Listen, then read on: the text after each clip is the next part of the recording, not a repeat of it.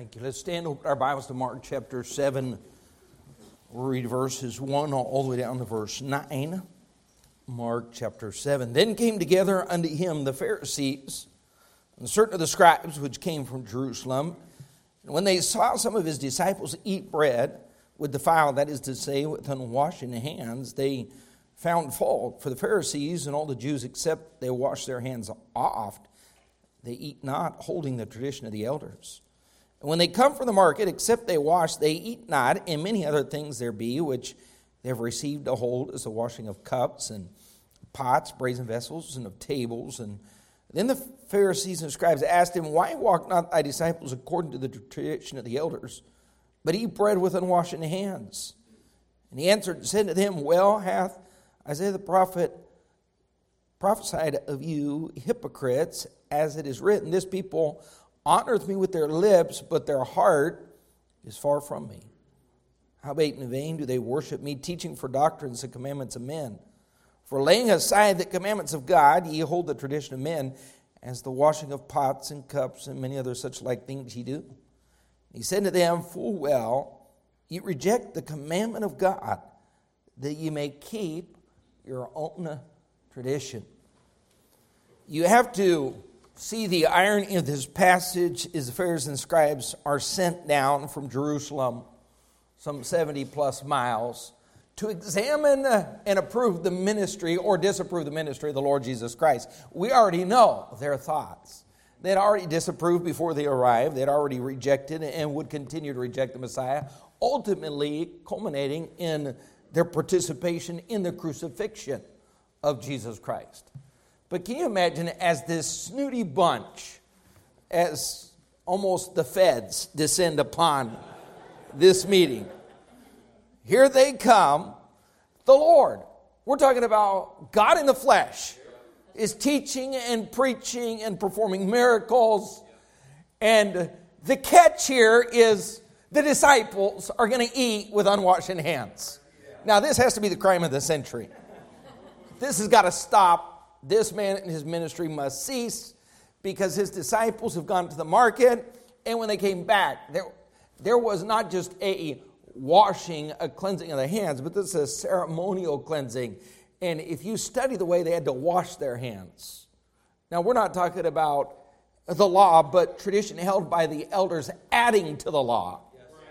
And when they see what takes place, they literally, why are you watching someone else wash their hands and how they wash their hands? Did you have a mental disorder or what exactly is taking place here? But that's exactly what they're going to do. And they not only watch it, observe it, criticize it, but they're going to bring it to his attention. You've got a problem there with your people. Because they're defiled and they're defiling everything because they came from the market and they ate that fruit and that cheese, and they took just a moment to wash their hands instead of ceremonially cleansing themselves. And here's what Christ is going to do. Now, be very careful, because people distort the facts in the Word of God as if God was throwing away His own Word. No, that's not the case at all.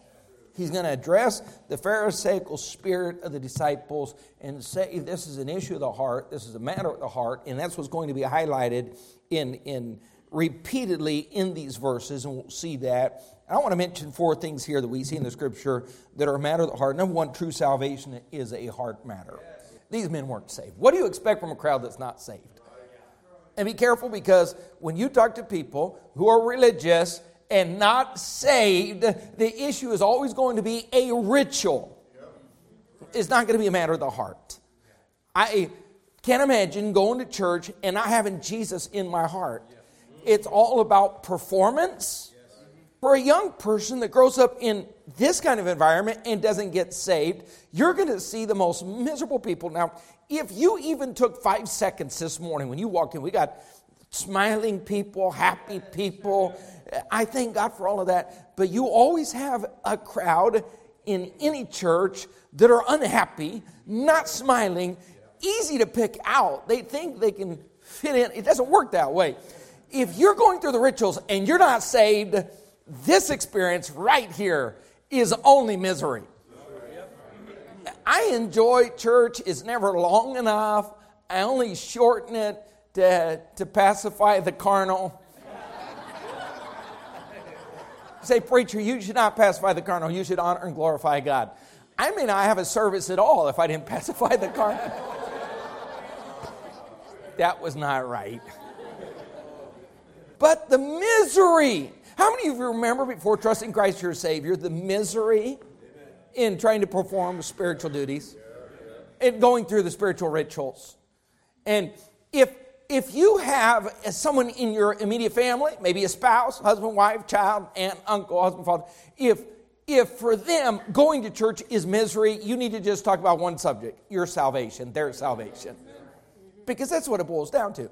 You have to have a new heart. It's not about the dress. It's not about the hairstyle. It's about the heart and the issues of the heart. And these people came to church. You want to talk about people that were performing? These people were tithing mint and cumin. How many of you do that? You go through your spices and make sure 10% is put in the offering plate. Thank God we've never received any spices in the offering plate up to this point. I'm talking about to the letter of the law, not understanding the spirit of the law.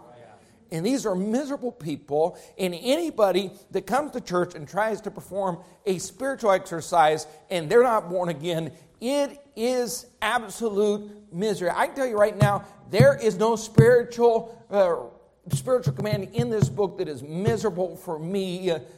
That doesn't make me super holy. It just makes me saved. It just means the Holy Spirit of God moved inside, lives inside. Keep your finger here. Go with me to Romans chapter 10. Romans 10, verse 9 and 10. Salvation is all about the heart. And here's what people don't like to hear. They don't want to hear that they have a heart problem. Years ago, we were living in Argentina. Kim was 6 months pregnant. We go in. They did an ultrasound. The doctor comes out, told us to sit down. And it gave us some of the worst news we'd ever received in our lives. They said, your daughter will soon be born, and when she does, we're going to have to go immediately into a surgery because she has a heart problem. You know what happens when you witness? You know why people reject the word or respond the way they do? Because you're looking at them and telling them, you were born with a heart problem. And you need a spiritual procedure done. And the only way you're going to live forever in heaven is if you have this spiritual procedure done called salvation. Your heart is so messed up, it means only death and hell, the lake of fire, for all eternity. And people don't want to hear that about their heart. They want to hear that they have a good heart and everything's going to be fine and God's going to overlook your faults. And when that surgeon of surgeons says, you're so messed up, there's no way out without this procedure. Death is a guarantee. Hell is a guarantee. Not because God doesn't love you. It's because He does love you enough to let you know of your heart condition.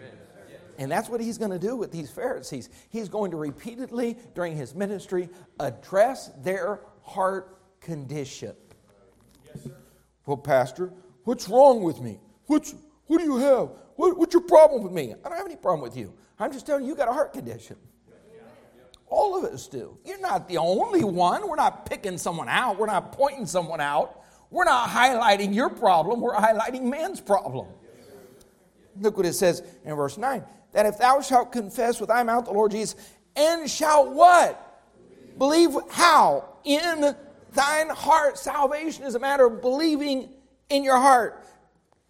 Feeling conviction in your heart. Repentance in the heart. Change in the heart. Thou shalt believe in thine heart that God hath raised him from the dead, thou shalt be saved. For with the heart man believeth unto righteousness, and with the mouth confession is made unto salvation. Now here's the problem. These Pharisees grown up with all the rituals. They knew every last, not just the letter of the law, not just 613 or 617 commands, but they had added to those commands all of the tradition of the elders. Can you imagine that kind of life? Can you imagine the pain and the headache? I like clean hands, but when you figure out the way they had to do it, at some point, especially being in a mission field, you'd find yourself in trouble or never eating. Now, here's what happened. Look at verse 1. Here's what Paul says. He's going to address the real problem, the root problem. He said, my heart's desire and prayer to God for Israel is that they might be saved. But he's saying these religious people are not saved. For I bear them record that they have a zeal of God, but it's not according to knowledge. They're going through the motions. They're obeying the rituals. They're showing up for church. They're outwardly looking to obey all of God's word, verse 3. But they being ignorant of God's righteousness, here's the problem. They're going about to establish what? You know what religion does to man? It tells them you go establish your own righteousness. The problem is you don't have any because you have a bad heart. You have an evil heart, and every time you try, you know what happens. Well, Pastor, I didn't do that. You thought it. Going about to establish their own righteousness. They have not what? Submitted themselves unto the righteousness of God. For Christ is the end of the law for righteousness to everyone that believeth in the heart. Salvation has never been a matter of keeping religious rituals. It's about in the heart, putting your faith and trust in the Lord Jesus Christ, crying out for mercy. And that's why the Bible says in Matthew 7:21, many will say to me that day, what? Lord, Lord, have we not prophesied in thy name? No one here has prophesied. And in thy name cast out devils? No one here has ever cast out a devil. And in thy name done many wonderful works? And I know you. No, you've not done many wonderful works. But all the same, what did Christ tell them? Or what will he tell them? Depart from me, I never knew you. Because that religious endeavor, that religious performance is not going to change the heart or bring salvation.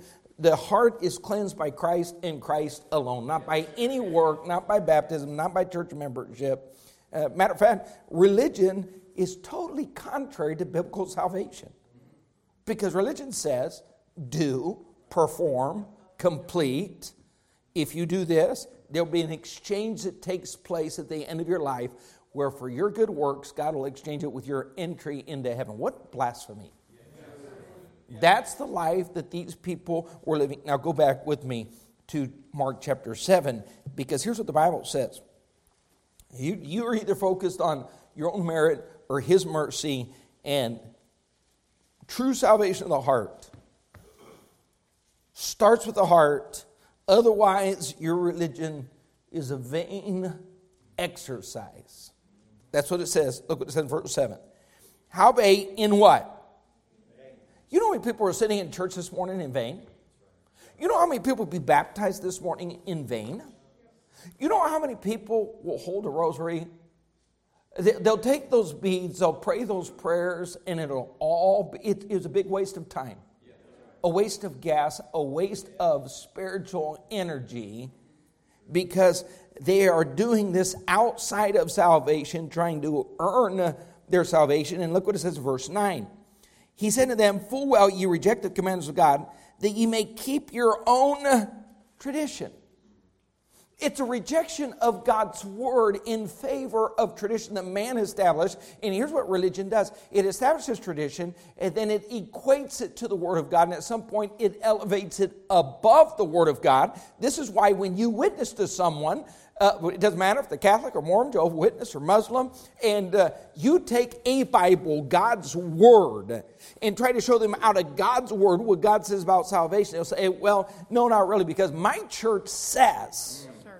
Elevating what their church says above what the Word of God says. Well, I know what the Bible says. I remember years ago talking to some Jehovah's Witnesses, and I said, every verse that you take and twist out of context, I'll give you 10 in context to prove you're wrong. And after about 30 minutes, they got angry, and I said, you don't like God's Word, do you? They said, no, we just don't like you. I said, get in line. I don't like me. But that doesn't change God's Word. And man will take his tradition, and that's why millions have gone to hell, religious, but holding to tradition over the Word of God. And because my church says, if I got baptized as a baby, I'm fine. And my church says, if I've gone through the catechism classes, and I wear the holy underwear, and I got married in this church, and they're a religion with that kind of craziness, on that kind of level, thinking. I can't imagine churches sitting around, coming up with craziness, making people hop on one leg for the rest of their life in order to gain entrance into heaven. Yes, what it is. When we went to Abu Dhabi this year, I had a layover on our way to Malawi. We were in the bathrooms. I walked in, and when you sit on a plane that long, you're hoping for a clean bathroom. You walk in, and here are all these Muslims with their feet in the sink. Sorry, I can't do it. Can't use that bathroom when every time you go in, you have half a dozen people washing their feet in the sink. First of all, it makes me angry that I can't stretch on that level. You'd have to break my leg in 3 places to get my foot in a sink. But there is no spiritual cleansing that comes from that. You're just physically defiling. And here's what religion is so crazy. It invents rituals to make people feel good about themselves, but gets them no closer to heaven. You better figure out what the Bible says and believe that. And the Bible says, you believe in your heart, confess with your mouth, you cry out to God, you repent of your sins, and guess what's going to happen? You have eternal life without any ritual of any religion, and they had none of that. Let me say number 2, not just salvation is a matter of heart, but true godliness is a heart matter. Look what it says in verse 6. He answered and said unto them, well hath Isaiah prophesied of you. You want to talk about unfiltered and bold. I've never stood in the pulpit and looked out at the crowd and said, you hypocrites. But Christ did it repeatedly in his ministry. He calls them what they are, hypocrites. As it is written, this people honoreth me, here's hypocrisy, honoring Christ with their lips, but their heart is what? He's addressing the heart. He said, listen, true holiness, true godliness is not about what you say. It's not singing, oh, how I love Jesus. It's not showing up for church and shaking a hand and saying, look at me, I'm a Christian, I show up twice a week, bless my heart. No. This is about something inside of the heart of man that says, I want to please God, and I want him to be honored, and I want him to be glorified. And the only reason I'm doing all of this is to make sure that he's the focus of my life. And I will praise him with my lips, but I want to make sure that's coming from a heart that is inclined to him, that is bent towards him, that is seeking his honor and his glory. And church, you better make sure in the rearing of your children that this is not about rules and rituals, because there are plenty of rules in life. And I don't care if you work at McDonald's, you go to public school or Christian school, no matter where you go, there are rules and regulations. You need to make sure that outside of an environment where there are any rules, there is God in their life, there is Jesus in their heart. So even when they're in their own home and they get to determine the rules, Christ reigns supreme. Because they have a new heart, a changed heart. And he said, your problem is you think that godliness is a matter of rituals where you just speak it. He said, oh no. Your lips may speak it, but your heart is what? Far from me. Go to Mark chapter 12. What is true godliness? And young people, let me say this. He's not saying that appearance is not important. Appearance is important because godliness starts on the inside and it seeps out your pores. It happens on the outside. By their what? Fruit. Everything is identified by its appearance. No man here can see the heart. And here's what Matthew said. You will know them. I don't want to walk around and judge people, but here's what the Bible says. You will know them. How many like this beautiful piano? How many like it? Judging spirit you guys have. How do you know that's a piano? That's a lazy cow that sat on our platform. You judge everything by appearance. You judge absolutely everything by appearance. And young people, this world ought to be able to judge you. They ought to be able to identify you. They ought to know immediately there's a Christian, there's a kind Christian, there's a gracious Christian, there's a humble Christian, there's a loving Christian. Sure. They shouldn't wonder for 2 seconds whether or not you are a Christian.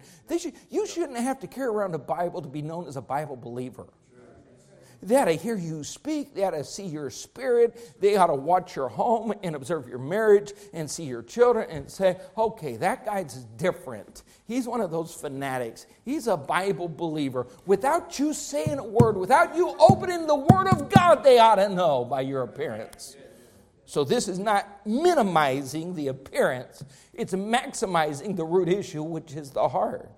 Mark chapter 12, verse 29. Jesus answered him, the first of all the commandments is, Hear, O Israel, the Lord our God is one Lord. Thou shalt what? Love the Lord thy God. How? With all that. This is a heart matter. This is a heart issue. Religion is not about loving God. Godliness is about loving God with all the heart, with all the soul, with all the mind, and with all thy strength. How many of you have obeyed the first and primary commandment? What about Sunday morning?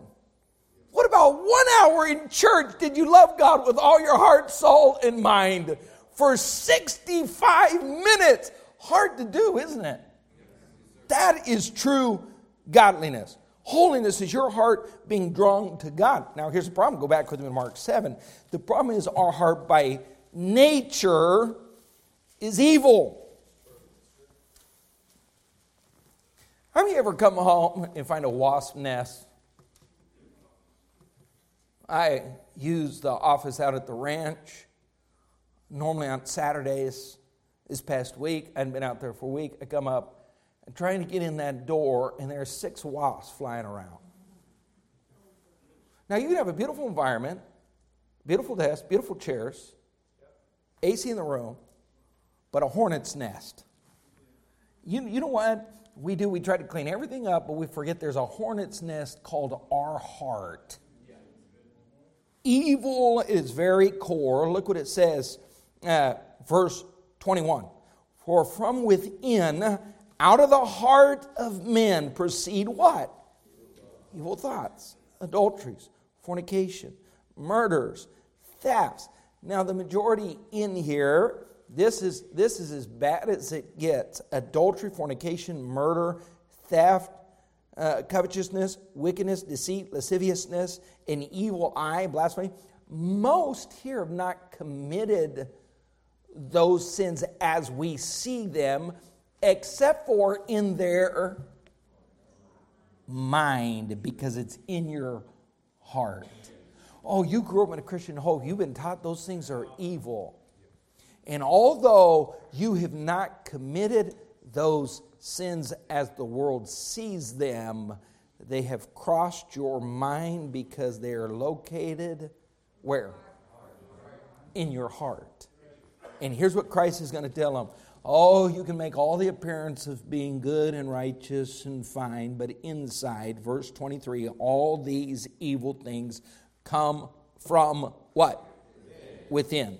It's a matter of existing in the heart. It's all despicable. That's why we need to cry out to God, oh God, create in me a clean heart. Here's why David repeatedly talks about inclining. I like what Joshua said is he tells God's people, you need to incline your heart to Jehovah.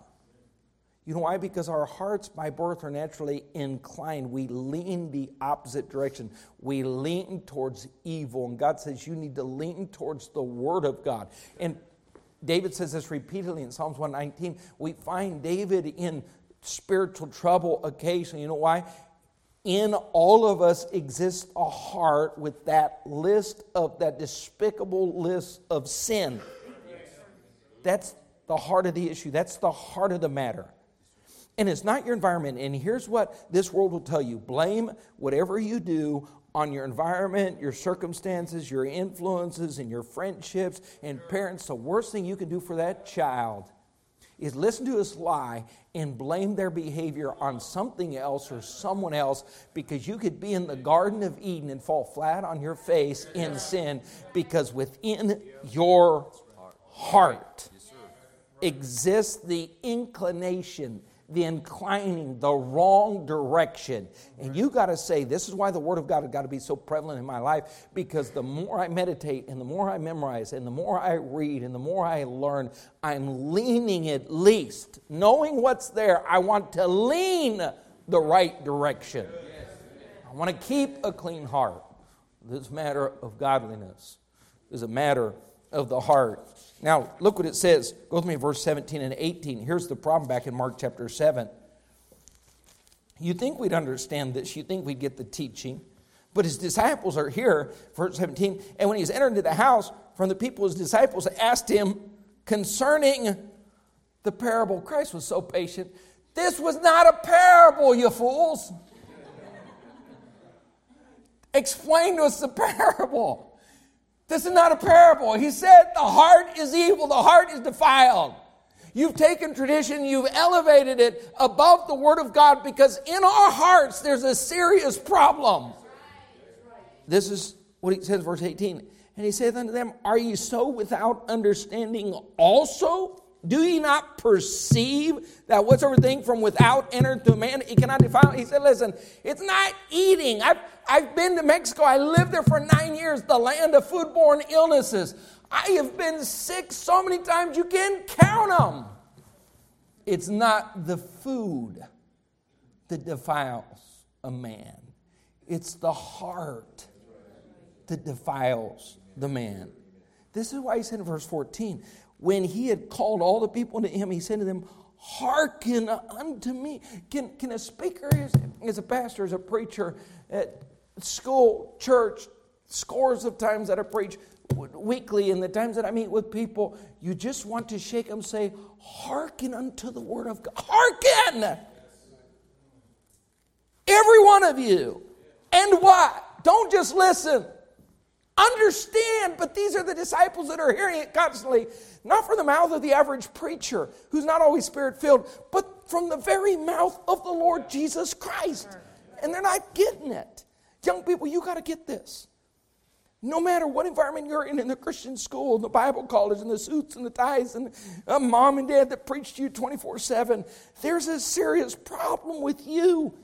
Your heart. Your heart. We could lock you in the auditorium for 24 hours and say, do right, and give you a Bible, and guess what's going to happen? You can't do right. Because your heart will defile your mind when all you have is yourself and the Bible. That's right. Yep. It's a heart issue. And that's what he's trying to tell these Pharisees. Your salvation, that's a matter of the heart. It's not a matter of religious rituals. He said godliness and holiness and pleasing the Father is a matter of the heart. It's not following through with the commands of your local church. We're supposed to keep our heart with all diligence. And church, let me just say this. Because mostly we've been talking about salvation. But let's talk to the average church member. You better be careful that you don't disregard Bible commands because of your own opinions and traditions, because this is the biggest excuse for the poorest behavior among God's people. We don't go to God's Word. We point to someone else. Well, my church doesn't preach against that. What does God think? Well, Pastor, on Thursday nights we watch reality TV. What's the big deal with that? Nudity? Blasphemy? Homosexuality? Adultery? That's what's wrong with that. Have you ever read your Bible? Well, I know some good Christians that watch that. No, good Christians don't watch that slime. Good Christians don't watch that filth. Because God's Word teaches against that slime and filth. Well, I know a good preacher, and his wife doesn't dress like that. So that woman now is your teacher above the Word of God? Well, I know good people in our church, and they don't sow in. So you're telling me that the Great Commission doesn't apply to you because another Christian in your church doesn't sow in. Are you with me? We've made the commandments of God of none effect because instead of saying, what does God's Word say? We say, what does that person do? And if I admire them and they don't obey the Word of God, then I don't have to obey the Word of God.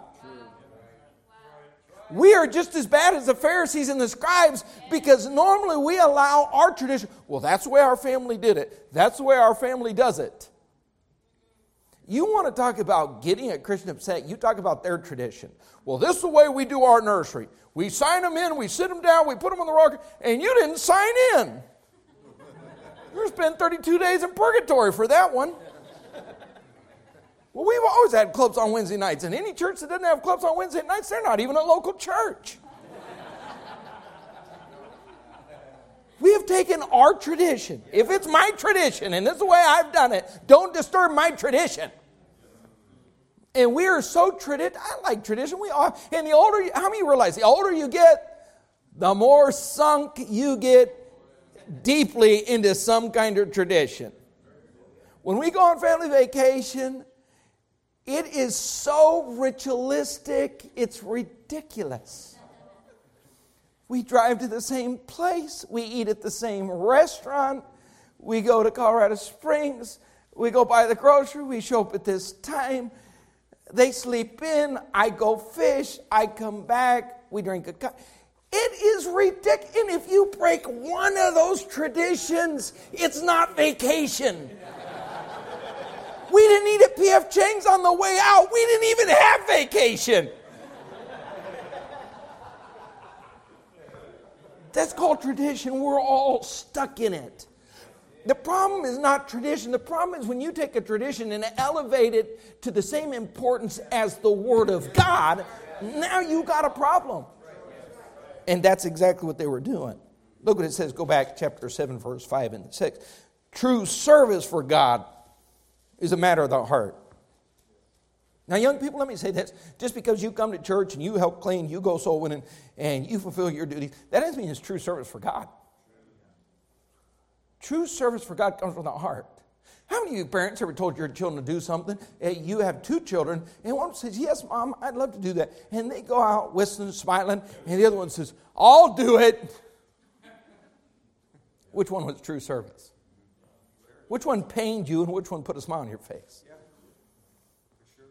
When they're smacking glasses around and crack one of them, throwing silverware in the drawer.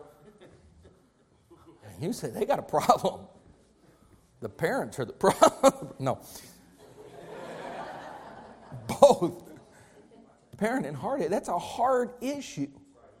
And here's what they were doing. They're going through all the motions. And look what it says, verse 5 and 6.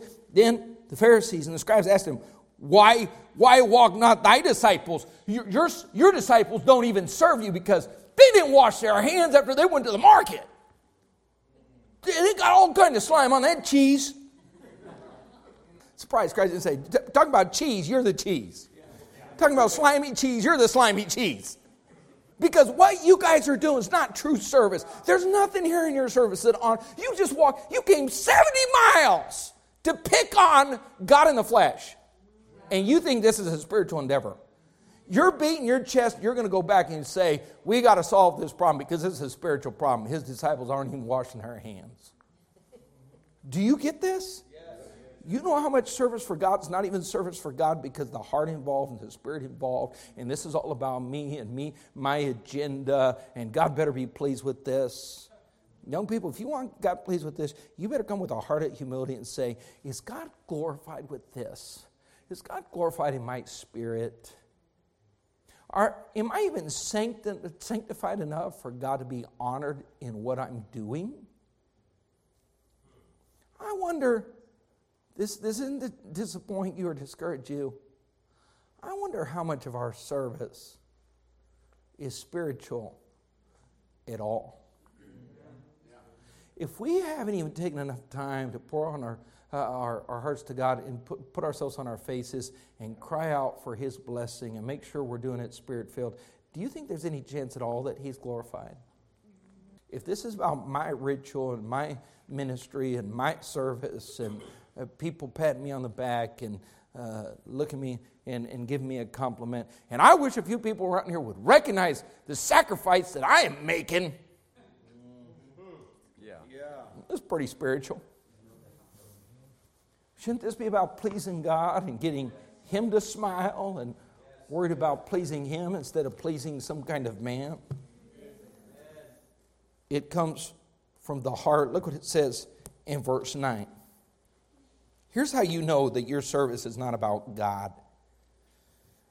He said unto them, full well ye reject the commandment of God, that ye may keep your own tradition. Now, people, here's what we got to say. We got to check every day of our spiritual lives and say, am I rejecting the Word of God to hang on to my own pre-established tradition, even if it seems spiritual on the surface? Now look what he says. For Moses said, honor thy father and thy mother. Whoso curseth father or mother, let him die the death. So he said, this is God's command. You honor your mother and father.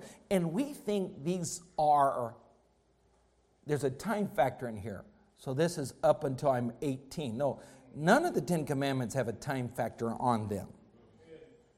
But ye say, if a man shall say to his father or mother, it is Corban, that is to say, it's a gift by whatsoever thou mightest be profited by me, he shall be free, and you suffer him no more to do aught for his father or his mother, making the word of God, look what it says, none effect through your tradition. Here's what he said. He said that God's word said you're supposed to honor your mother and father. But some of you have gotten to the stage of life where your mother and father are needy, but you're greedy. You have the money to take care of them, but you go down with a spiritual face and you cry out Corban, which is to say, I'm taking all of my wealth and I'm dedicating it to God in the tabernacle. I still get to use it, but it's all God's. Yeah. You know why you're saying Corban, it's all God's? Because you don't want them to get their hands on it, and you don't want to have to spend money on them, and you don't want to have to sacrifice for them. So you come up and try to make yourself look spiritual in front of the people and say, Corban! My car is for God, not for you, Dad. My house is for God, not for you, Dad. The money in my bank is for you, oh Lord. Thankfully, Dad, you can't put your hands on it. He said, you're using a spiritual endeavor for a fleshly desire. He said, you've taken the very commands of God and made them of none effect. Did you get it, people? And here's what happens, young people. A lot of our so-called service for God, it's just to make people think there's something spiritual. How hard do we try to convince others of our own spirituality? Your spirituality is what you're doing on Friday night, Monday night, and Thursday morning, and Friday afternoon. It's not what you're doing Sunday morning in the church service, because you do a pretty good job of parking your carcass right in your pew. Double meaning. Your service means you love helping others. If you truly are in love with God, what's the first commandment? You'll love Him with all your heart, soul, mind, and might. And then you'll what? As a result, love your neighbor as yourself. And if someone is truly in love with God, they're in love with people. Now you tell me, what were these scribes and Pharisees doing? They were behind Christ, and every time they're just waiting for Him to heal on the Sabbath. You can't do that.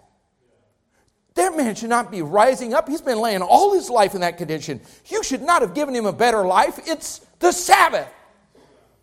Yeah. When we are so stuck in ourselves that we're ignoring people, and we're not loving people, and we're not seeking to help people, this isn't about God at all. This is about you. This isn't about His glory. This is about your honor and your glory. You know the heart of the matter? Your heart. Because when you truly love God, here's how you tell others love God. By their level of love for people. And when you see someone that says they love God and they hurt people with their mouth, they hurt people with their actions, there's no love of God in that at all. There is no... Young people, I'm going to tell you something right now. You want to identify a fake? Someone that says they love God and they hurt people. Someone says they love God and they speak evil of people. Someone says they love God and they attack and fuss and demean and gossip. You say, that's my mom. Pray for her that she falls in love with Jesus. You say, that's my uncle, that's my dad, that's my brother. Pray for them, because there's no love of God in the heart that leads you to hurt someone else. That's a contradiction of God's word. And if you say, oh, that person, they really love Jesus, I'll tell you right now, when they're hurting someone else, they really don't love Jesus. And you know it. That's called plastic Christianity. That's called fake to the core. I just felt some conviction in that house. I think we could hold an invitation. and watch people stay in their pew so no one else knew about their pew. Amen? Now, you know what they're fussing about? They don't have clean hands. When you serve Christ, you're going to work with some people that are messed up and dirty, and that means your hands are going to get dirty. And if you see someone whose hands are totally clean all the time, they're not involved in ministry and they don't love Jesus Christ. Because loving Christ means working with people that have dirty lives, and you're trying to help them out. Thank you, preacher. Last, we'll go back to Mark chapter 7, verse 7. Not just salvation or holiness or service. Our worship is a matter of the heart. Look what it says, verse 7. How about in vain do they worship me, teaching for doctrines the commandments of men? You know how many people are worshiping God today in vain? You can tell people's worship is in vain. Now, church, let me just be honest with you. Sunday morning, I want to preach the gospel. I want everyone, every spiritual kind, come through these doors, get some help. But if you come Sunday morning, Sunday night, Wednesday night, and your countenance isn't right, your worship is vain. And your spirit's not right. If you come into this place that is a singing church and you can't sing, most churches that I visit, when I sing, I feel like I'm a lonely man on a lonely island, and I don't want anybody else to hear how lousy my voice is. But in this church, I can sit over there and scream. On a Sunday night, I can scream and not hear myself, and my neighbor doesn't hear me. Yes, sir. If you can't sing out, praise the Lord, put a smile on your face, enjoy God's house, you've got a spiritual problem. Your worship is in vain. I'm not talking about the Catholics today. I'm not talking about the Muslims today. I'm not talking about the Mormons today. I'm talking about Baptists today who come to church and waste the gas, who come to church and waste the time, who come to church. You're better off. Hold on for a second. You say, preacher, you should not say this. You should not preach it. You're better off somewhere else. Because all that is doing in vain worship is hardening the heart. Your anger towards God and God's people is only growing when you worship in vain. You're only lifting yourself up in self-righteousness, saying, I'm the only one right. You're going to end up just like this boatload of Pharisees. So far off the cliff, they're screaming in the halls of hell today, 2,000 years later, and they perform their Sabbath duties their entire lives, but rejected the Lord Jesus Christ. That's called vain worship. Now look what it says in Matthew 9, and we're finished. Matthew 9, verse 4. There's no one else in here that knows your heart. We can have an idea based on what we see, not Sunday morning. Oh, some are easier, some act like they have a great time in church no matter what. Lousy message, lousy music, and they're still having a good time. And you get others, best day ever, best visiting preacher ever, best music ever, and they had a lousy Sunday no matter what. So some people just reveal themselves as unsaved or saved. But at the end of the day, guess what? Young people, if you grew up in this church, you already know what's required, and you have been perfected in performance. You know when to smile, how to dress, what to do. Pastor Robert cannot see your heart. Pastor Bob can't see your heart. I can't see your heart, but God can. Look what it says, Matthew 9:4. Jesus, knowing their thoughts. Can you imagine if you had someone present? Can you imagine if your pastor had the ability to read your thoughts? You know what your thoughts would tell me? Oh boy, here it comes again. Oh boy, think right. Oh boy, be pleasant. Oh boy. But Christ is reading their thoughts. Look what it said. Wherefore think ye evil in your... He knew their heart. And let me ask you this morning. So no one else in here does, but God knows your heart. He knows your heart. Pastor, I'm just disaster. But He knows your heart's right. He knows you love Him and want to serve Him, and you're listening to the Holy Spirit, being conformed into His image. And there are others just playing a game. And God knows that too. God knows I'll perform when I have to perform, but when I don't have to perform, it's going to be all me and my flesh. And if you're saved, unsaved, God knows your heart. And young person, if you're sincere, God knows your heart. And here's what you ought to do today. The heart of the matter is your heart. You ought to say, okay, I want to make sure I start with the inside. And I clean my heart. I cleanse my heart. I incline my heart. I guard my heart. You're supposed to keep your heart with what? All diligence. For out of it are the issues of life.